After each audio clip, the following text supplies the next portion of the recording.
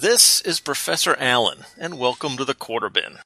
In every episode of this podcast, I'll summarize, criticize, discuss, and review a single issue from my comic book collection, which I will sort of select at random. Any book from my comic book collection is eligible as long as I paid no more than 25 cents for it. Was the issue worth 25 cents? Was it a bargain at 25 cents? Or was it still overpriced? Stay tuned and find out. For this 40th episode of the Quarter Bin Podcast, I'm looking at the book I was probably most excited about the moment that I found it in the Quarter Bins. The cover proclaims this as a fabulous first issue, and I think that's absolutely correct. We're looking at Rom Space Knight #1 from Marvel Comics, cover dated December 1979. For this momentous episode, covering this momentous issue, I had to bring in a true Rom freak to cover this with me. Scott Gardner, welcome to the Quarter Bin. Hello, thank you for having me. That's quite the introduction. We want two Rom freaks. That's next, because you only have 3,700 shows on the network. So yeah, exactly. I'm down for it. If you're down for it, who knows? This could spawn a whole new thing. It's the backdoor pilot. Scott is, of course, co-founder, co-proprietor, co-freak at Two True Freaks, great podcast network and online community. Scott's main responsibility, other than keeping Honeywell in line, is on the monthly Monday shows. Now, that lineup has changed a little bit, Scott, so let's talk about where we currently are in the current monthly Monday shows, schedule over at TTF.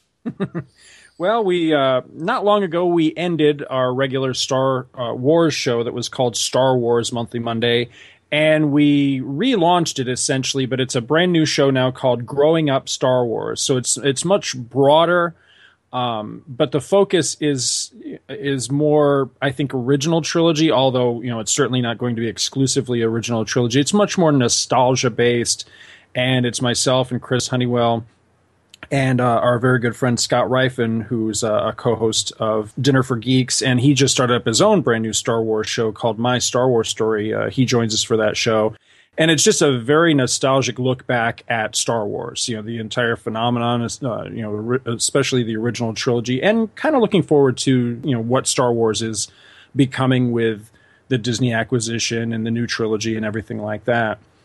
Second Monday of the month, we do Star Trek Monthly Monday. We do a regular original series episode and a Next Generation episode. Third Monday of the month is Comics Monthly Monday, and again, it's Chris and I, and we're joined by Michael Bailey of Views from the Long Box and from Crisis to Crisis, a Superman podcast. And that one's just a lot of fun because you never know where that show is going to go. That's probably the funniest show that we do because the three of us are just crazy and it just kind of meanders all over the place. But it's always about comics and just a lot of fun. The amazing thing about that show is there is a format.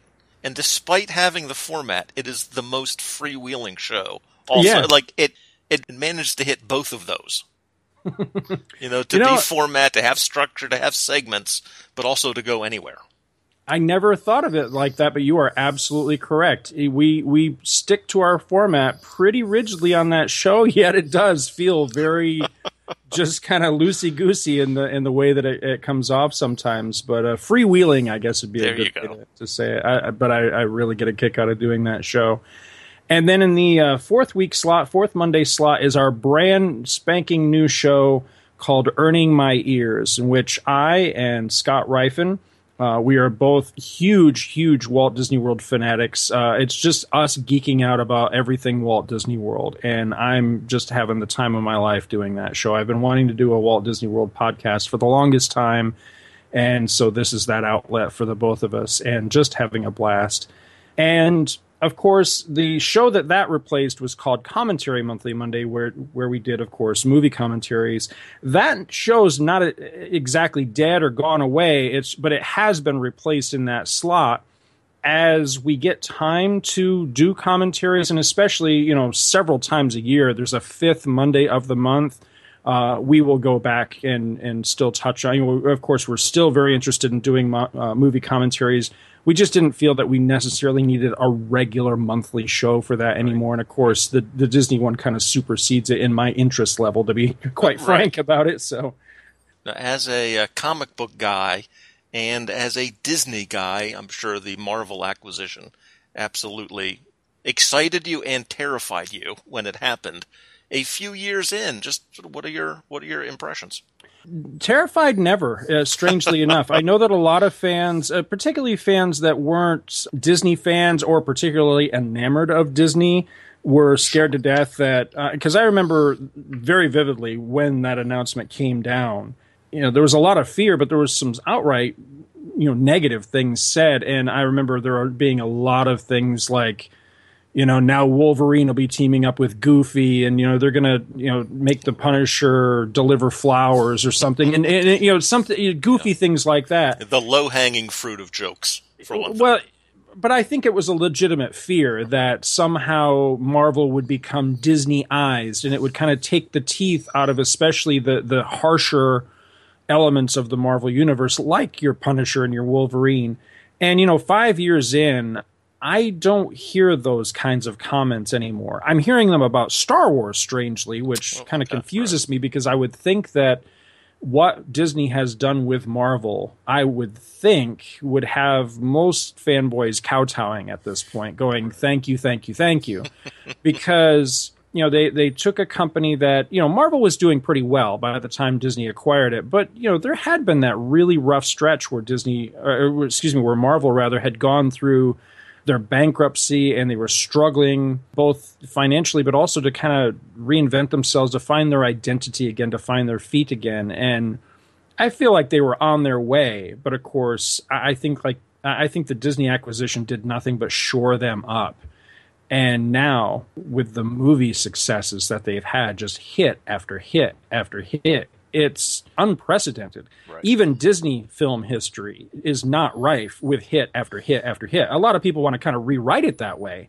But, you have to remember in Disney history, of course, the early films, Snow White and then Pinocchio, and, several of them in a row were big hits. But not every one of them came out of the gate and did what we call today blockbuster numbers. Walt himself was quite the fan of doing multiple films and having multiple films in his queue back to back, because he knew that you might get one that's not necessarily a hit, but you have one right behind it that hopefully is. There's a natural up and down and ebb and flow to the creative process. There just has to be. There has to be, exactly.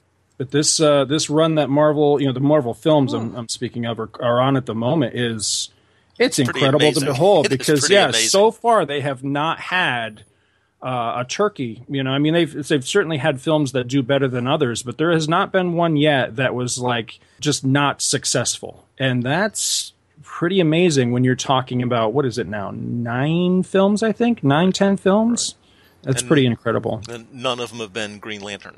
Yeah, there's not even clearly been a lesser quality film. Yeah, there's not even been one that's been a kind of film. They've all pretty much swung for the fences, and that's pretty incredible when you think about it. That's quite the run. So yeah, I'm in love with Disney owning Marvel and the things that they're doing with it. I'm on a Marvel fanboy high right now. It's pretty incredible. Now with the way that business deals and licensing deals and all of that still has not allowed Rom to come back into the Marvel family of movies or anything.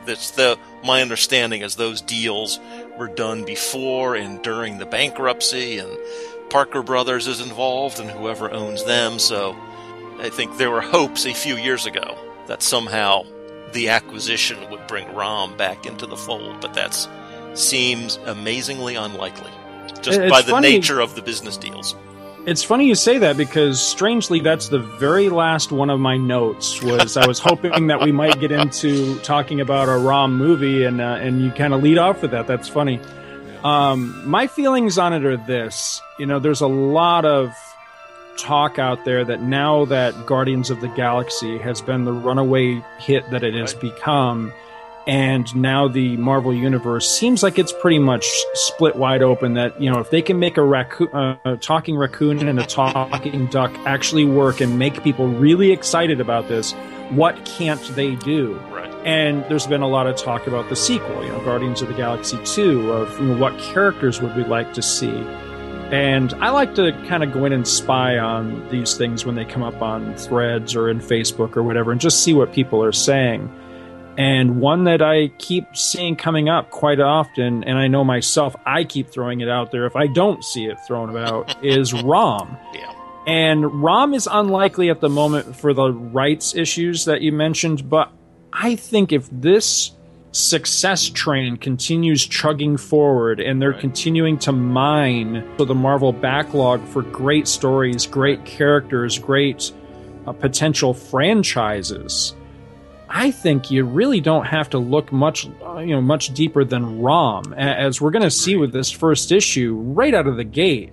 Wow, does stuff happen in here? Yeah, I mean, Bill Mantlo established a mythos in the very first issue that, spoiler alert, is still being mined today. Right. With stories like, not too long ago, I think it was, 4 or 5 years ago, there was Annihilation Conquest that directly tied in with the Space Knights and Galador and all that.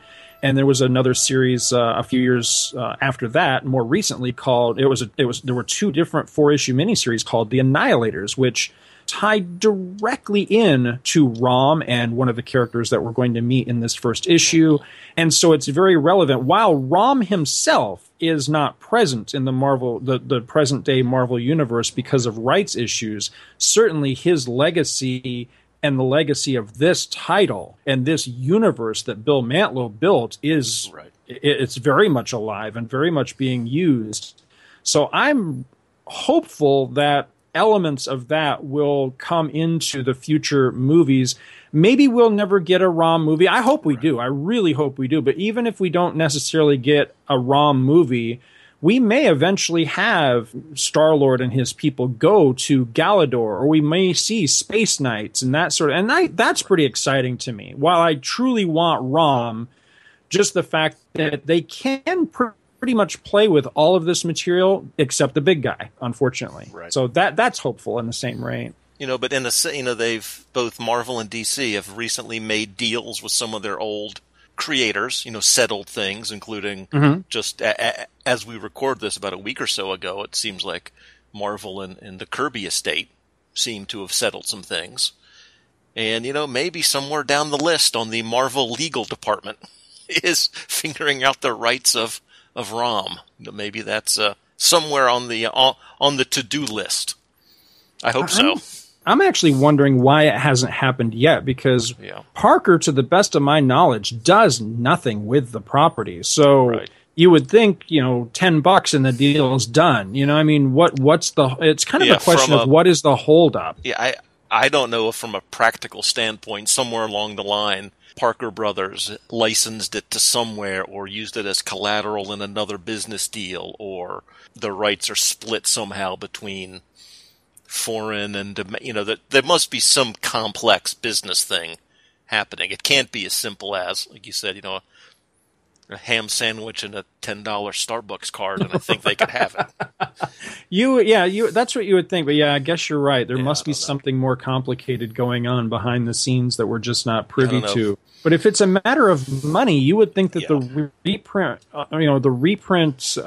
possibilities alone of Marvel suddenly having the ability to do, say, 2 ROM essentials or something, those that would fly the money off they would, the shelves. Oh yeah, because there are so many people that I know, comic collectors that are chasing ROM back issues in, 50, quarter and 50-cent bins all over America and beyond, that you would think that would be guaranteed sales right there. So if it's a question of money, I don't see what the holdup is. So it's got to be rights. There's got to be something deeper. There's some sort of red tape going on there. But hopefully they'll get that worked out. There's been an awful lot of chatter about this with the success of Guardians and Bill Mantlo's name being continually tossed around, in conjunction with the success of Guardians, that I'm sure someone at Marvel right now, Marvel Studios, is looking, hey, what else has this Mantlo guy done? What else can we bring to the screen that this Mantlo guy has done? And ROM's right up, top of the list. So you and I connected over this issue about a year ago, when I Facebooked a picture of my haul from a trip to the quarter bin sale, and one of the books there was ROM number 1, and a lot of the responses were along the lines of, "Oh, no way, man. I'm so jealous. How do you find that?" But Scott Gardner posted, his reply was, "Oh man, if you ever do a show on this, I'll happily guest." And it's taken a while, but you cut right to the heart of this. So here we are.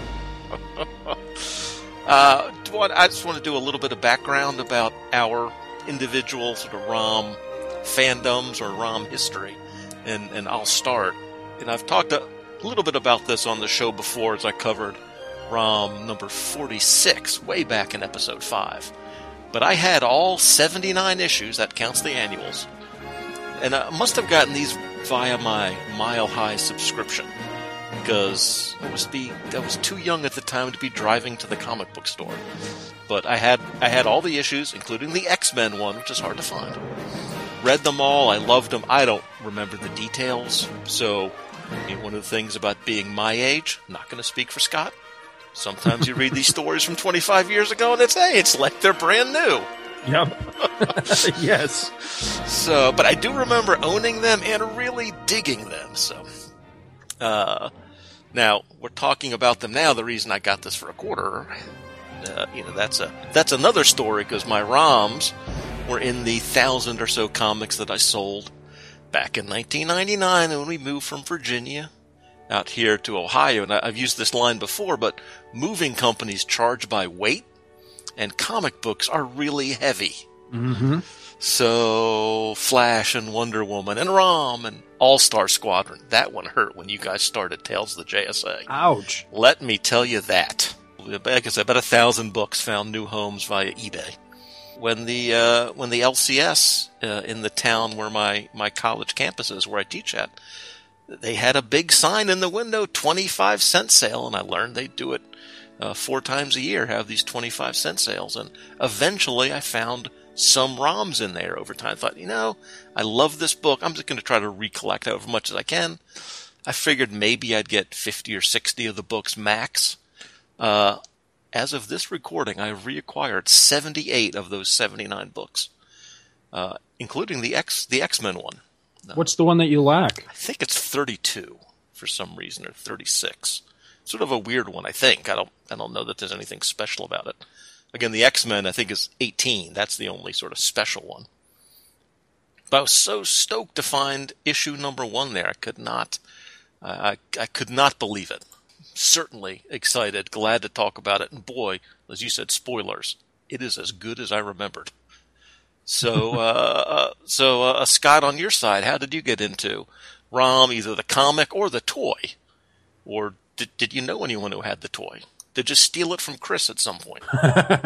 I don't think he ever had it. I know I never had it as a child, and I wanted it desperately. Yeah. I don't know why exactly I did, other than he just looked cool. This was at a time when electronic toys were just becoming a thing.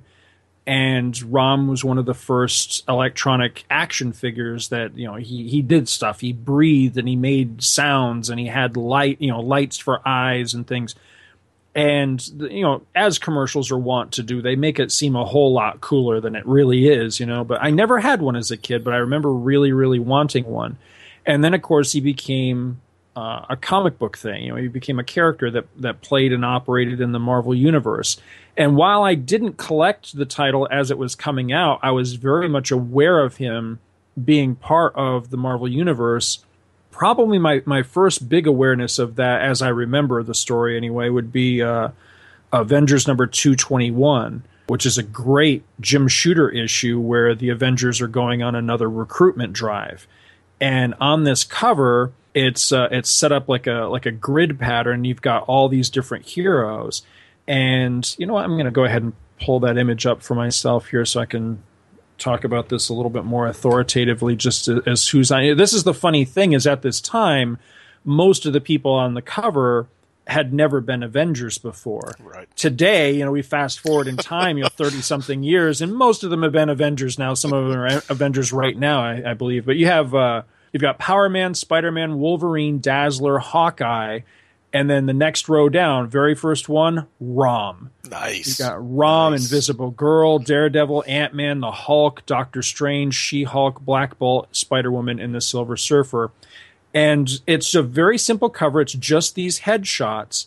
And the banner, where you've got the Avengers logo, next to that it just says, who will be the newest members of, and then you've got the Avengers logo, Earth's Mightiest Heroes.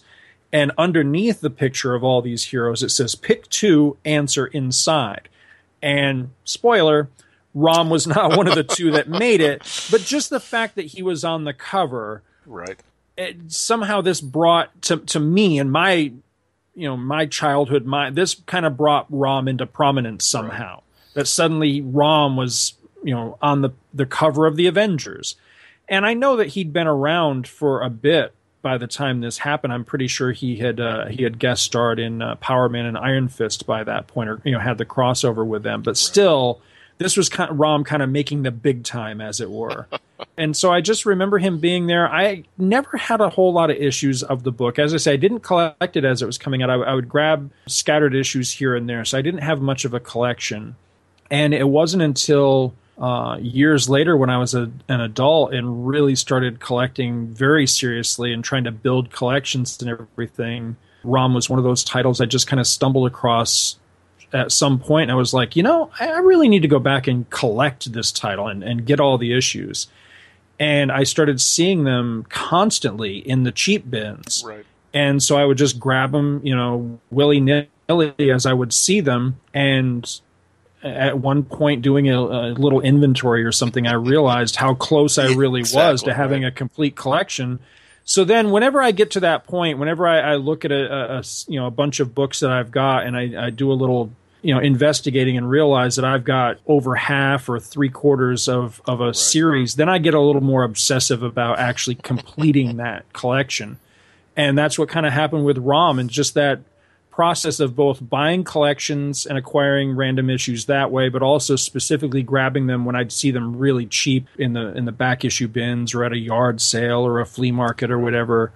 Suddenly realizing one day that I had a pretty good run of Rom and I only lacked, a few key issues. Then it became more of an obsession of actually acquiring the thing. So I don't know how long ago it was, but it's probably been a couple of years now. But I finally did complete the entire series. I've got all 79 issues, or 75 issues, plus the 4 annuals, so 79 issues.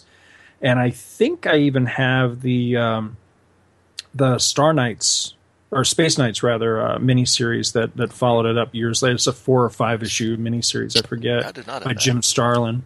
was... But as far as the figure, though, many years ago, when eBay was first becoming a thing, and I first started selling comics really seriously on eBay, there was a time when I actually quit my job and I did eBay for about a year and a half or so. Wow. And was making mad money just selling comics, because we actually lived on that money for a while. But one of the few things I actually allowed myself out of the money that I made just selling comics was I bought myself a Rom action figure, just because I'd never had one as a kid and I always wanted one. And he is proudly displayed right here on my desk. He's always right here. I'm going to get him down and let's see. Is he ready to analyze you or neutralize you? Let's see if I can get him to do anything here. Let's see. I'm not sure the battery is still... It is still good. Come on, breathe, Rom. Breathe. There he is. There's his respirator. Nice. Well, as you can hear, it's not... There he is. There he's breathing. So, by today's standards, not the most sophisticated of sound, sound chips or whatever, but still, in the 1980s, that was pretty cool. That was pretty intense. And I think one of the big reasons I wanted him when I was a kid was he's a taller action figure. I'm not sure exactly how tall he is. He's probably, 14, 16 inches, something like that. But I had a few scattered tall action figures. Like I had one of the large Superman action figures he was at least 12 inches tall, probably taller than that. And Mighty Max and like $6 Million Man, just scattered ones like that. So I was always on the lookout for, the taller ones where you could just have more characters, have bigger adventures and everything. So I think that was another reason that I always wanted Rom. But he's one of the prides of my collection now that I actually finally got myself a Rom action figure that he works. And I'm pretty sure I have all the pieces to it too. He's got. Yeah, at the moment I have his neutralizer in his hand, but somewhere in some box scattered about the house, I've also got his translator and his analyzer. Analyzer. Well, if you just reached into hyperspace, maybe you could grab it, Scott. Spoilers. You do have me intrigued by this Rom $6 Million Man Batman crossover. That's evidently going on in your room. That sounds pretty cool. We're about ready to get into the comic itself, so let's take a break here, and when we come back, Rom Space Knight #1. Well, hey there, this is Huckleberry Ham, and when I'm not busy making movies or TV shows, I enjoy listening to my favorite internet radio show, Two True Freaks. They got all sorts of shows for y'all to listen to, covering all sorts of geeky topics. Star Trek, Star Wars, cartoons, scary movies, folks eating supper, music, giant monsters, and one feller who buys stuff at garage sales. And the funny books. My word, the funny books. Old funny books. New funny books. Scary funny books. Movies about funny books. Funny books about movies. British fellers talking about funny books, and lots more. So why don't you check these fellers out and head on over to twotruefreaks.com and tell them Huckleberry sent you. Two True Freaks, chock full of great podcasts since 2008. And we're back. Rom Space Knight #1 at a cover price of 40 cents. Meaning I acquired this comic at a decent enough 38% discount. The cover, by Frank Miller and Joe Rubenstein, shows Rom in all his glory, and he is ready to neutralize something good. Citizens are rightly cowering in fright. The story, Arrival, was written, of course, by Bill Mantlo, with art by Sal Buscema. The story starts with a comet strike, if it was a comet. The crater glows white hot. The Earth itself is crystallized from the impact. But the armored giant emerges unscathed from the inferno. He has arrived somehow in West Virginia. At this point, we don't even know if Rom is a hero or a villain or something else. All we know is that he is here. To his right, he senses the surge of electrical power. This world then harbors intelligence. The first person he meets is Brandy Clark, and he tears her car apart, and reasonably enough, terrifies her. Rom cannot understand the ways of this woman. I don't speak for Scott, but I think as married men, we know how Rom feels. But he has a very helpful tool, and he summons it from subspace, which eventually becomes hyperspace. The Energy Analyzer. This device reveals to Rom that this is a human woman and not a dire wraith. So Rom has saved the woman, not harmed her. We're pretty sure he's the hero. So 3 pages in, and we know a lot about this Space Knight fella. And he jets off to find the enemy in the small town of Clairton, West Virginia. Rom appears in the town, and much like Brandy was, the town people are terrified, assuming his analyzer is a death ray. To be fair, he does look a lot like a Cylon.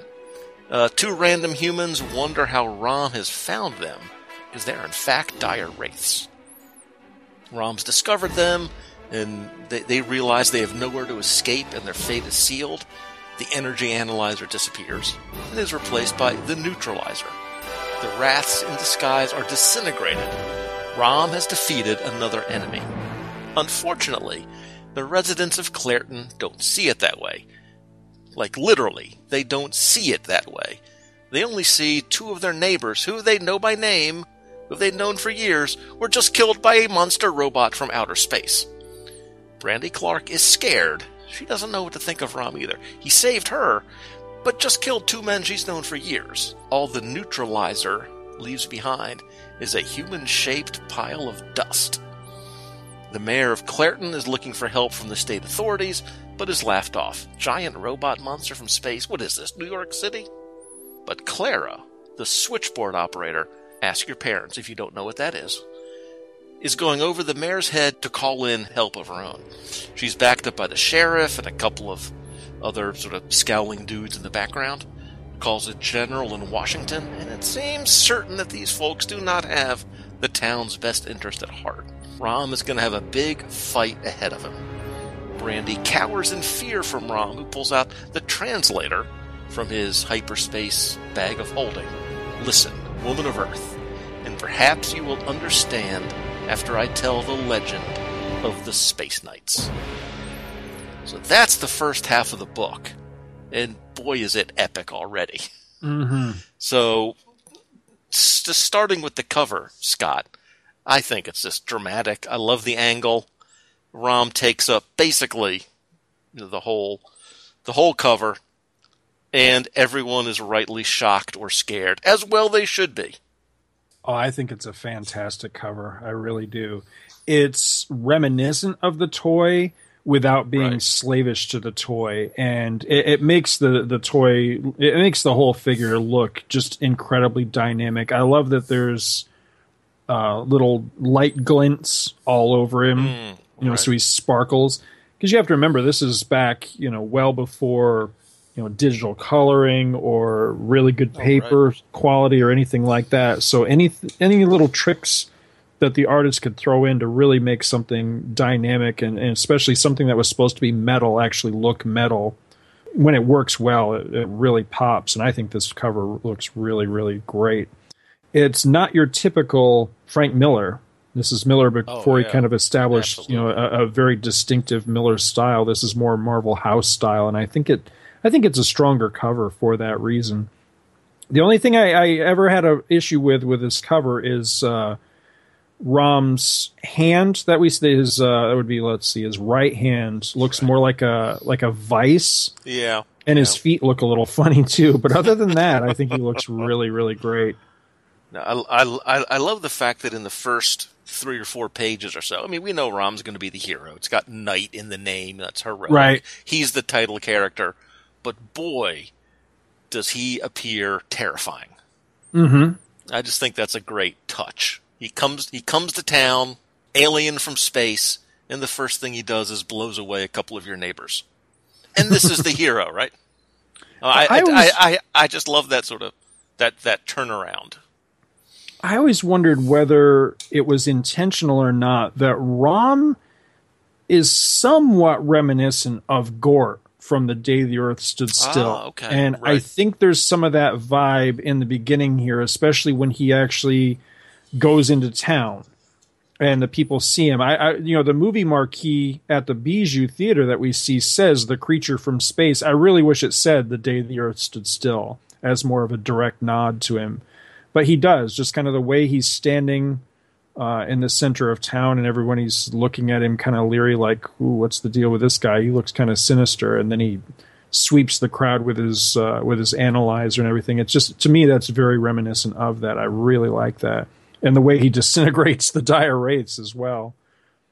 But I love this introduction. I mean, we're not even through the origin of the Space Knights, and already just in the first 11 pages, wow, what a mythology is already being established here. You're getting a feel for the hero and what his mission is, and the nature of the bad guys and all of that. And in a modern comic, this first issue alone could be like a maxi series. There's so much stuff crammed in here. It's incredible. That is such an old joke at this point, but it's so true. It is very true. These first 10 pages would be, 2-3 issues at least? I mean, there's just so much packed in here, including this political sort of conspiracy that you have, which by itself would be a full subplot that would be carried out. But you have this town, which is evidently overrun by dire wraiths. I assume that's probably what drew Rom there in particular.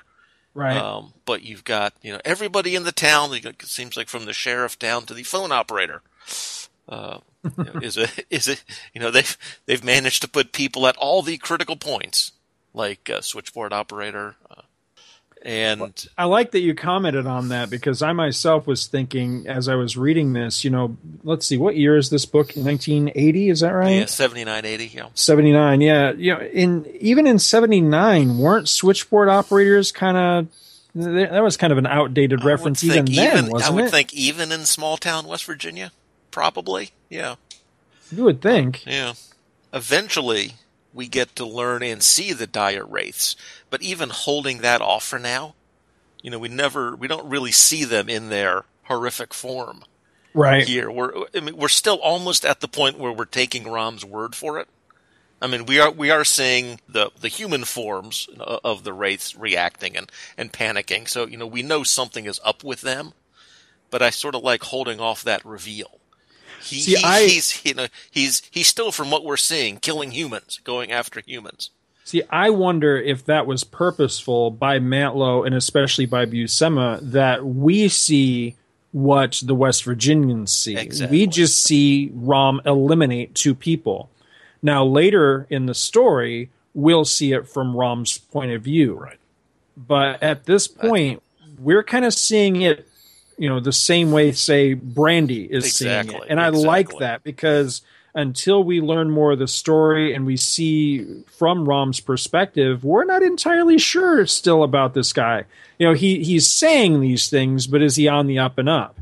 And I like that. It's a great slow reveal, the way these things are laid out. Just in this opener, the things that really stand out to me, of course, that first page is just incredible. I had forgotten that this was the actual first page of the story, because I'm so used to seeing this as an advertisement for the title.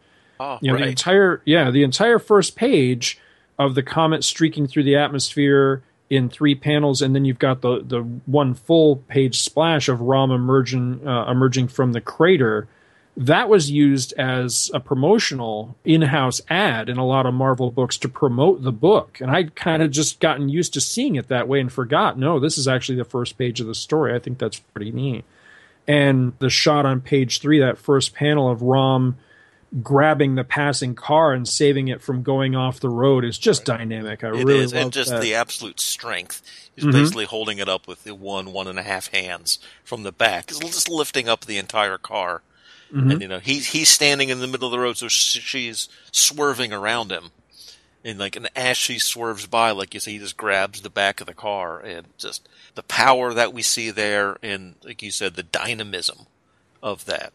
I think he's a very dynamic figure. Yeah. Very dynamic. I think that's a lot of his appeal, is that he's visually intriguing, but also he does strike a very dynamic figure, when he does these heroics and everything. And he's got just enough gadgets and accessories. He's a little piece of a lot of different heroes.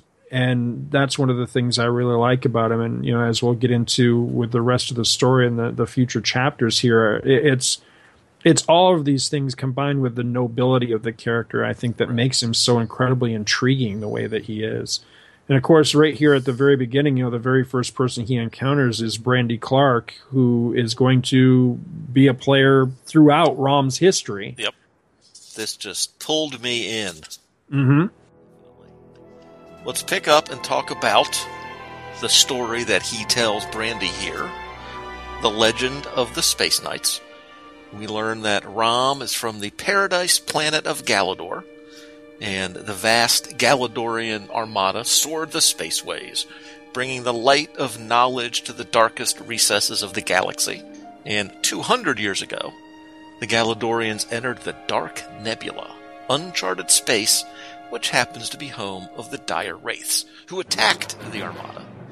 They unleashed the force of the Deathwing, a being with such an awesome name, and created of dark matter, so destructive and frightening that the Dire Wraiths themselves flee in abject horror from their own creation.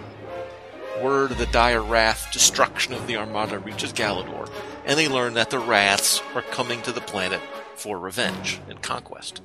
The Prime Director instructs his herald to ask for the people of Galador to volunteer their service in sacrifice to save the planet. Rom is the first of millions to offer his life to save Galador, and in the Hall of Science, where they are transformed into living weapons, into metallic space knights. It was cold under the knives of the surgeons, he reports. The brave space knights form a barrier to stop the enemy ships. The Wraths, fearing defeat, unleash Deathwing again. Rom defeats the weapon and is hailed as the greatest of all space knights, because when a man is talking to a woman, of course he mentions the part of the story where he is praised and lauded by his entire planet. He was not going to leave that part of the story out, I'm just saying.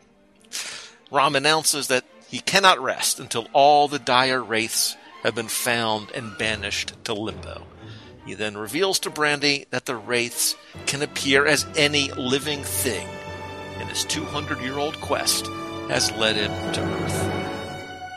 Again, today, this would be a 4-issue miniseries at least. Mm-hmm. I mean, again, there's just there's just so much history, so much world building, so much backstory shoved into 5 pages. Amazing. Now again, amazing. Not to keep saying, bringing up the same point over and over again, but I think it bears repeating. With Guardians of the Galaxy, the movie, now behind us, can't you just see this Legends of the Space Knights on the big screen? Can't you just see this as a really dynamic sequence of a movie? Because I totally can. I think this is a great setup for what could be an absolutely incredible film. I'm just really sucked into this. Mantlo, is operating at a time. You have to remember that there were so many space things going on at this time. You had Star Wars, and Star Trek was back, and Battlestar Galactica, and so many other spin-offs of said franchises, that there was a lot of interest and a lot of space stories going on. And so for this to come out at that time, yet still be fresh and unique and have a very distinct tale to tell in there that is somewhat reminiscent of those things, but still unique enough that it doesn't feel derivative, I think is pretty cool. Yeah. My understanding is that Parker Brothers only provided a very brief and bare-bones story, that this is all Mantlo. I mean, is that your understanding? That's pretty much it. I was going to mention that if you ever get a chance to listen to the commercial, and I'm pretty sure it's out there on YouTube somewhere, there's a commercial for the toy that I could be wrong, but I think it does mention the dire wraiths. Far, far away, in another galaxy, the Knights of the Soul Star Order, defenders of justice and truth, have been ambushed by the evil magicians, the dire wraiths. The Soul Star Order has prevailed, and are now seeking out their scattered enemies. One of these knights has followed the trail of the dire wraiths all the way to Earth. This one the dire wraiths fear more than all others. This one has hounded them and kept them underground for centuries. This one alone could wipe them off the face of creation. He is Rom, Lord of the Soul Star Order. Rom, the Wraith Slayer. Rom, the Space Knight. Even he must be careful. The dire wraiths can assume any form they wish. Rom counters this with the energy analyzer. With it, he can see through appearances and determine the true essence of any being. Rom also has a weapon unique to his order, the neutralizer, which can disorganize any molecular structure. He has rocket pods, which can instantly send him soaring. He has a translator through which he can communicate with any intelligent being in the universe. And his respirator allows him to breathe in any atmosphere. Rom, Lord of the Soul Star Order. Rom, the Wraith Slayer. Rom, the Space Knight. A microelectronic creation from Parker Brothers. But even that, if you listen to it, it's different from this. They provided a very bare bones outline of exactly what the deal was with Rom. That he was a knight and he was fighting the dire wraiths, and I think maybe even the Dark Nebula is mentioned. I forget. Right. Beyond that, that's about it. Yeah.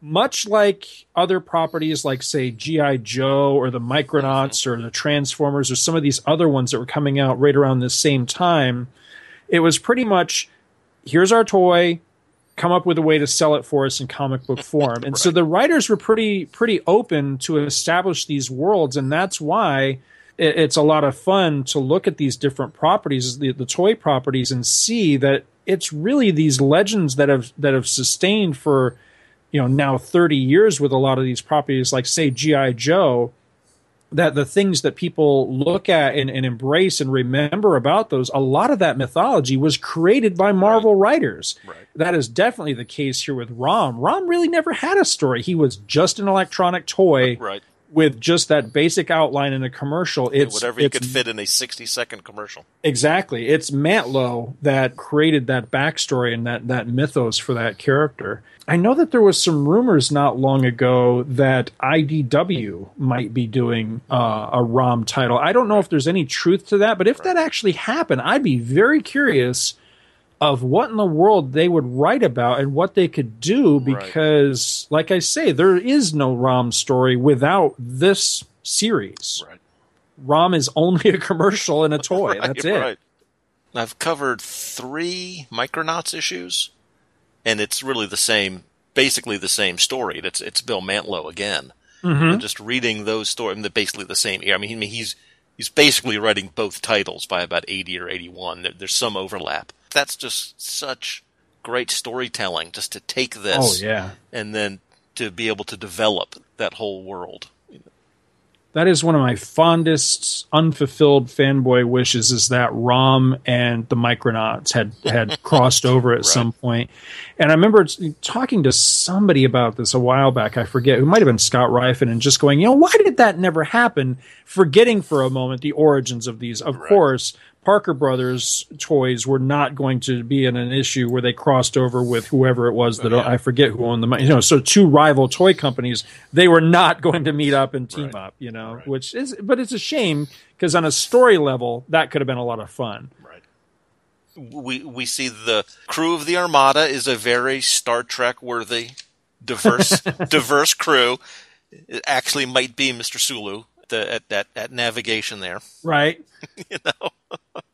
I hadn't. It's funny. I've concentrated on how silly the captain looks, because he looks he ought to be on a 19th century sailing ship or something. Yeah, everybody's wearing those deep V pirate type shirts. Yeah, they've even got does he swords. have a cutlass? Yeah. Yeah, he does, and the woman does. I didn't even notice that it is a racially diverse crew. You're right. I hadn't even noted that.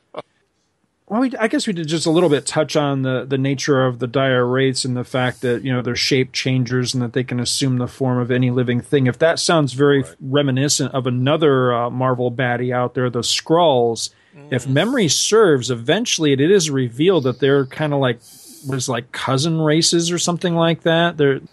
I think either the Wraiths are an offshoot of the Skrulls or vice versa, one or the other, but I think they are related races eventually. And I like that they're not robots. They're not and they're not suits. I mean, these guys become these space knights. They become these metallic cyborgy type of things, and I think that's why he's metallic, but he doesn't look like a robot. I mean, he looks like a human. I think that's part of what you were getting at with how dynamic he can be, because he's lean. He has all of those sort of human elements. They're just in a metallic form. Right. Well, like I said, he's without feeling like he is derivative or like he is a piecemeal of other characters. Again, the thing that really appeals to me about him is that he takes some of the best and more interesting qualities of several other characters and kind of puts them in a blender and comes up with Rom. One of the things I really like about Rom is his nobility. He's a very noble figure. He speaks with kind of that higher form and everything. So he's very reminiscent, and even his origin, I think, is very reminiscent of Norrin Radd, the Silver Surfer. Oh, right. And he reminds me an awful lot of that character. But also he reminds me a lot of Superman, because he's very steadfast in his mission. He knows exactly what his mission is. He has a very defined sense of right and wrong. And he really doesn't waver. He doesn't question. And he's just devoted to the mission that he has to do. But he does his best to protect the innocent and things like that. Because there's a lot of instances in these early issues where human beings don't understand Rom's mission and they see him as a killer monster from outer space, that despite the fact that they keep taking pot shots at him and they're trying to bring him down, he does everything he can to make sure that he doesn't harm them. And I really like that. I think, again, that goes to his sense of nobility. And then with the whole cyborg thing, you got a little bit of $6 Million Man going on, and that never hurts either. So I really like it. He's a great, he's just a great character. But I like that nobility, like you said, and whoever came up with the Space Knight, obviously that was someone at Parker Brothers, but I think Mantlo really latching on to that knight aspect of it and really running with that. It's funny with you saying that. This never, ever occurred to me till just this moment, but I'm wondering if that's Star Wars influence, the Jedi Knights, sure. and, wanting to do something space, because space was on everybody's mind at this time. Everything was star this or space that. So you're taking Star Wars with Jedi Knights, change star to space, Space Knight. Okay, now we have our star. It never even occurred to me before. That's funny. Yeah, that has to. I hadn't put it together like that myself with the Star Wars connection, but that must be. But they've certainly taken it in a different direction. What's funny is that at the same time that there were so many knockoffs like this, I can't decide whether I think Rom would look cooler or thank God he didn't have a lightsaber. You know what I mean? Because so many of the characters at that time had their version of a lightsaber. I don't know if Rom would be cooler or I'm glad he doesn't have one. Yeah, they sort of laid in that backstory by having the Armada itself carrying swords. It actually could have worked. It could have, yeah. I think that may have almost been too on the nose for the knight. For the knight, where we'll just take the nobility and that aspect of it, and then give him these cool high tech. The tools that he has are unique. They aren't space versions of Earth toys or Earth tools. Well, they're not derivative of other things that other characters were using at the same time either. And I really like that I like that he had, I often forget about the translator because after this point, I don't think he used the translator that much. Yeah. But I like that he had two distinct tools in that he had an analyzer and he had a neutralizer, that they didn't function as the same thing. So he had to switch between the two. And if memory serves, I don't think his neutralizer would affect anything but the things he actually wanted to disintegrate with it, which is another feature I like. So he could spray an entire crowd of human beings and only the dire wraiths would be affected. That was another cool feature of his neutralizer, I thought. Now, I think that may change a little bit because I think when in his battle with the X-Men, I think he does use his neutralizer to kind of keep them at bay. Almost for dramatic purposes. Right. You have to have that weapon with the capability of injuring people. Right. The possibility of making a mistake or of someone jumping in front. You have to sort of have those stakes built in. Mm-hmm. And if he could just indiscriminately fire it on everybody and kill just the ones he wants, though it's cool, I think it does take some dramatic tension out of the story. That's true. This middle section, as crazy as it is to say, this is an epic 5 pages. Terrific. Let's wrap up the story. Rom finishes telling his story to Brandy, and she is not quite sure what to believe. And Rom realizes that the core problem for his presence among humanity is, can it be that my analyzer reveals the truth to my cyborg eyes alone? But before they can work out the details, the National Guard, the mayor, and his dire wraith comrades all show up to stop Rom. They convince everyone that the analyzer is in fact a death ray, and open fire on him. The weapons of Earth have no effect on Rom, but one of the dire wraiths, disguised as a National Guardsman, fires a wrath weapon at Rom. Rom neutralizes him, but this only convinces the human soldiers that Rom is the enemy.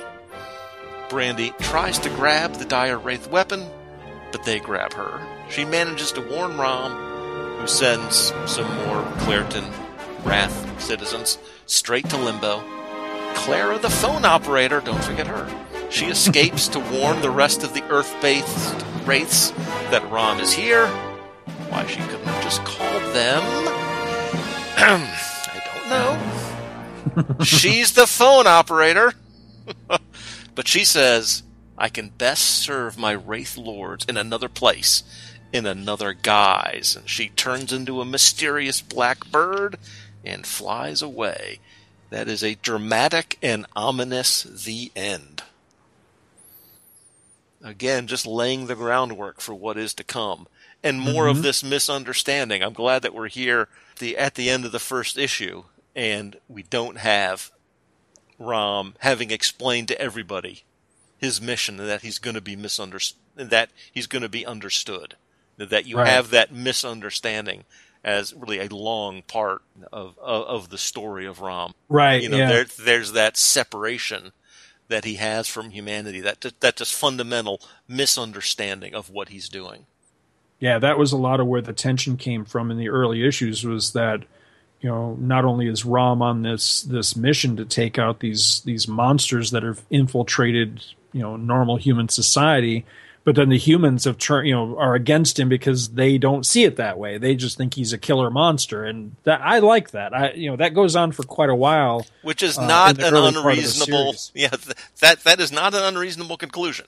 No, based not on at all. what they've seen, that makes perfect sense. Again, it's not that the humans are acting irrationally. They're acting based on the evidence that they've seen. It's a great opener, though. It really is, because in the early issues of this, what's really neat is that type of thing goes on for a while. So it's a very tightly encapsulated story of Rom going around this town in West Virginia, taking out these wraiths and being feared and hated for it by the humans that he's protecting. But then eventually, you get that grander scale where he goes back into space, and that really opens up, the whole cosmic side of Marvel as well. I think he ends up going to Xandar at some point, doesn't he? I believe. Yeah, I don't remember. The world of the Novas, and because I know he ends up meeting up with Nova at one point and stuff. So I mean, a whole cosmic element involved there, and delves much more heavily into more of the cosmic and more grandiose side of Rom's origins, as a space-based character in that. I'm a story-first guy when it comes to comic books, and I know that you're the opposite. You're an art-first guy. Mm-hmm. I think that's fair to say. So we've mostly been talking about the story. You've said before that no matter how good a story is, bad art can pull you out of it, and that's really not the case for me. Can you just talk generally about the art, or from that perspective? What's funny is that I think one of the reasons I didn't collect the title regularly when I was a kid was that I didn't care for the art. So it's funny you say that. See, I don't remember if I ever saw Rom #1 as a kid, but if I did, I would imagine I probably would have skipped past it because I wouldn't have cared for the art at that time. Right. What's funny now is I have seriously changed my opinion of Sal Buscema. I didn't care for his stuff as a kid, but I look at this now, and while there are still elements that I look at and go, that's a little wonky or that's a little whatever, it's Rom that makes this work. He's a very dynamic character in every panel, no matter what he's doing, even if he's just standing there a lot of times. I like the way that Buscema brought him to life. He's just cool to look at. He's just flat cool. And I really like that. The art in the Origin of the Space Knights sequence is that's probably the one sequence where I don't really care for the art that much, but the Earth-based stuff I really like. Part of the thing with the Origin, suddenly the coloring gets a little strange in some parts. Okay. It's a little muddy, and I think that was just really more due to the limitations of the color palette of the day and the paper quality and that sort of thing. But overall, no, I really dig this a lot. And I see Buscema's style as, really, he really just defines the character. Flipping through here, there are a couple. I'm actually looking towards the end. They're in this last fight scene. There are a couple where, Rom is twisted and turned, and he's sort of swinging with both fists. Mm-hmm. There's one where he's turned one direction and sort of sweeping the neutralizer behind him to shoot. Just some, like you said, great dynamic scene. Bushima does not treat him like a robot, which you might be tempted to. And he treats him like a man, and then he's colored like colored or drawn as a robot. But the actions are that of an athletic, lithe, human being, and that makes all the difference. It's odd too that you would kind of think, based on the toy being very stiff and rigid. I mean, the toy itself has very little in the way of what we've come to call points of articulation. He really doesn't have any at all, to be honest with you. You know, his arms move at the elbows, just up and down, and his legs move slightly, and that's about it. I mean, his head doesn't turn, and so he doesn't have any real articulation. He's very stiff, very rigid. So you would think that as that would translate to the comics, he would be very robot-like, very like Frankenstein monster and stiff in his movement. And he's not. He's much more like the Silver Surfer in that his body is his skin. Right. And I like that. I like that about him, that he's not just a big robot. And other than the chest plate, he's a very fluid and dynamic character, and I think that, again, visually, I think that really works to the appeal of the character. Yeah, that reference to the Silver Surfer is a good one. We learned it is that the suit is his body. Right. That there was that surgical replacement thereof to upgrade them. Right. But keep that human form. Right. So, and I think that helped to maybe alleviate that sense of, as the series goes on, is he ever going to take his helmet off kind of thing? Well, no, he's not, because he's actually grafted right into this thing. It is his skin. It is his person. So when you see him, this is not a man in a suit of armor. This is him. This is what he is. And I like that. That's, again, a very unique take for this kind of character. At the time, as you pointed out, robots and sci-fi stuff was on a peak at that time, and it would be easy to have just done the same old thing. Mm-hmm. But with so much stuff around, to find those particular aspects, that ROM could be different, that ROM could be unique. Now, the question that I have, now don't answer this, I'm asking the question, because, like I said, it's been at least 25 years for me, but the Wraiths are everywhere in this town. Are they everywhere everywhere? Or, again, was he drawn here because of this high density of Wraiths here? And I wasn't totally sure. Again, don't answer it if you know, Scott. I'm asking the question. Are these people, were these sleepers? Because they talk about, we've known these people our whole lives. So I didn't know if these were, sleeper agents. Is this the long con that the Wraiths have been running? Have they been here for generations? Or is this body snatchers, kill and replace sort of thing? And I like the fact that, again, that's a question that's not answered. Right. That there are questions like that aren't answered. And the question of how high does the conspiracy go? Mm-hmm. Certainly it goes into some places in Washington. And I like that. Definitely. We talked, and this does apply to Micronauts as well. They're both, yes, technically in the Marvel Universe. You can point to stories where they intersect and interact, crossover, but they are largely disconnected for storytelling purposes. And I think that's part of what I like about this being in West Virginia, or the issues of Micronauts that I've talked about on the show down in your neck of the woods, down in Florida. And I just think having characters not based in New York City, is an easy way in the Marvel universe to separate them. It's connected, but it's really it really is in almost its own world, and I like that. Mm-hmm. Like I say, big fan. I've actually got myself several copies of this, because this is one of those books that every time I run across it on the cheap, I feel bad. It's like running across that cute homeless puppy. I can't just leave it there. I've got to take it home. Yeah, I've talked about that. I kind of have mixed feelings about finding great books in the cheap bins. I love it, but it's kind of sad. Right. And we're not gonna force you to act this out. This may have been covered on Tales. somewhere along the line, but Spider-Man meets June-Jitsu? No, it has not been. I was looking at Lance. that too, just going, oh my Lord, yeah, this one's really, really wonky. This is bad on many, many levels. Let's just say that there's a big delight in every bite, and leave it at that. June-Jitsu. My favorite part is the caption in the second panel that says June-Jitsu. It says, gorgeous but evil expert in karate, kung fu, and other martial arts, like other things that I don't know the names of off the top of my head. I wish it had said miscellaneous and other stuff, and stuff. Everything else. Well, did you notice on the inside back cover, you've got one of the classic ROM ads for the toy as well. It says new electronic action toy. It plugs the comic too, which is really cool. Yeah. I do have to say, I think I like the art in the comic more than the art in that ad. He looks, he looks pretty goofy in that ad. He's sort of bug-eyed for somehow. Well, what's funny is the ad is much more representative of what the figure really does look like than the comic is. It's true. It's more accurate.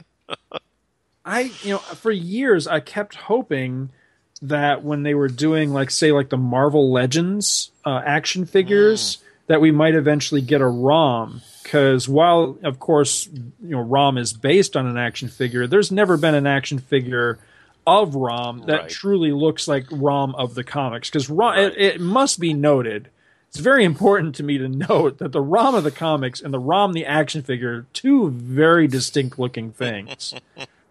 And I think that's all for the better. Here on page 22, that second panel where all the other Space Knights are going, "Hail Rom!" They're hailing him as the greatest of the Space Knights. Just that spreads legs, stance that he has is not something you're going to get out of the action figure. Yeah. Well, Scott, thanks for joining me in the Quarter Bin. It was great to have you here. Thanks for having me. I definitely appreciate it. Now, tell us where again in the Potosphere that we can find you.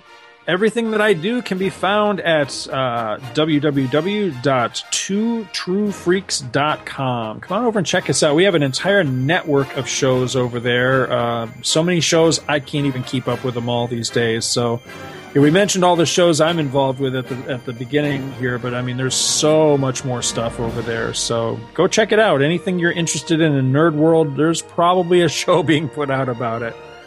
So I guess, to wrap up, the verdict on ROM Space Knight #1, you've got to be kidding me. This is a bargain at any price. At 25 cents, come on. This is a steal. A great issue, chapter 1 in a great comic book story. An absolute steal. So that wraps up the coverage of ROM Space Knight #1, bringing episode number 40 to a close. In episode 41, I'll be revisiting the mysteries of the Far East by looking at Book 2 of the Prestige format miniseries Shadow, Song of the Dragon. If you have any questions or comments about this issue or the podcast, feel free to contact me. Until next episode, I'm Professor Allen, and I'll see you in the Quarter Bin. The Quarter Bin Podcast is part of the Relatively Geeky family of podcasts. Show notes and links are available at relativelygeekypodcast.blogspot.com, where the podcasts Uncovering the Bronze Age and Shortbox Showcase also make their home. Links to Facebook and Twitter are there as well. Feedback for the show is welcome at relativelygeeky@gmail.com. And if you like what we've got going here, please leave a review and a rating in iTunes. It'll help more people discover the show. Thanks again for listening.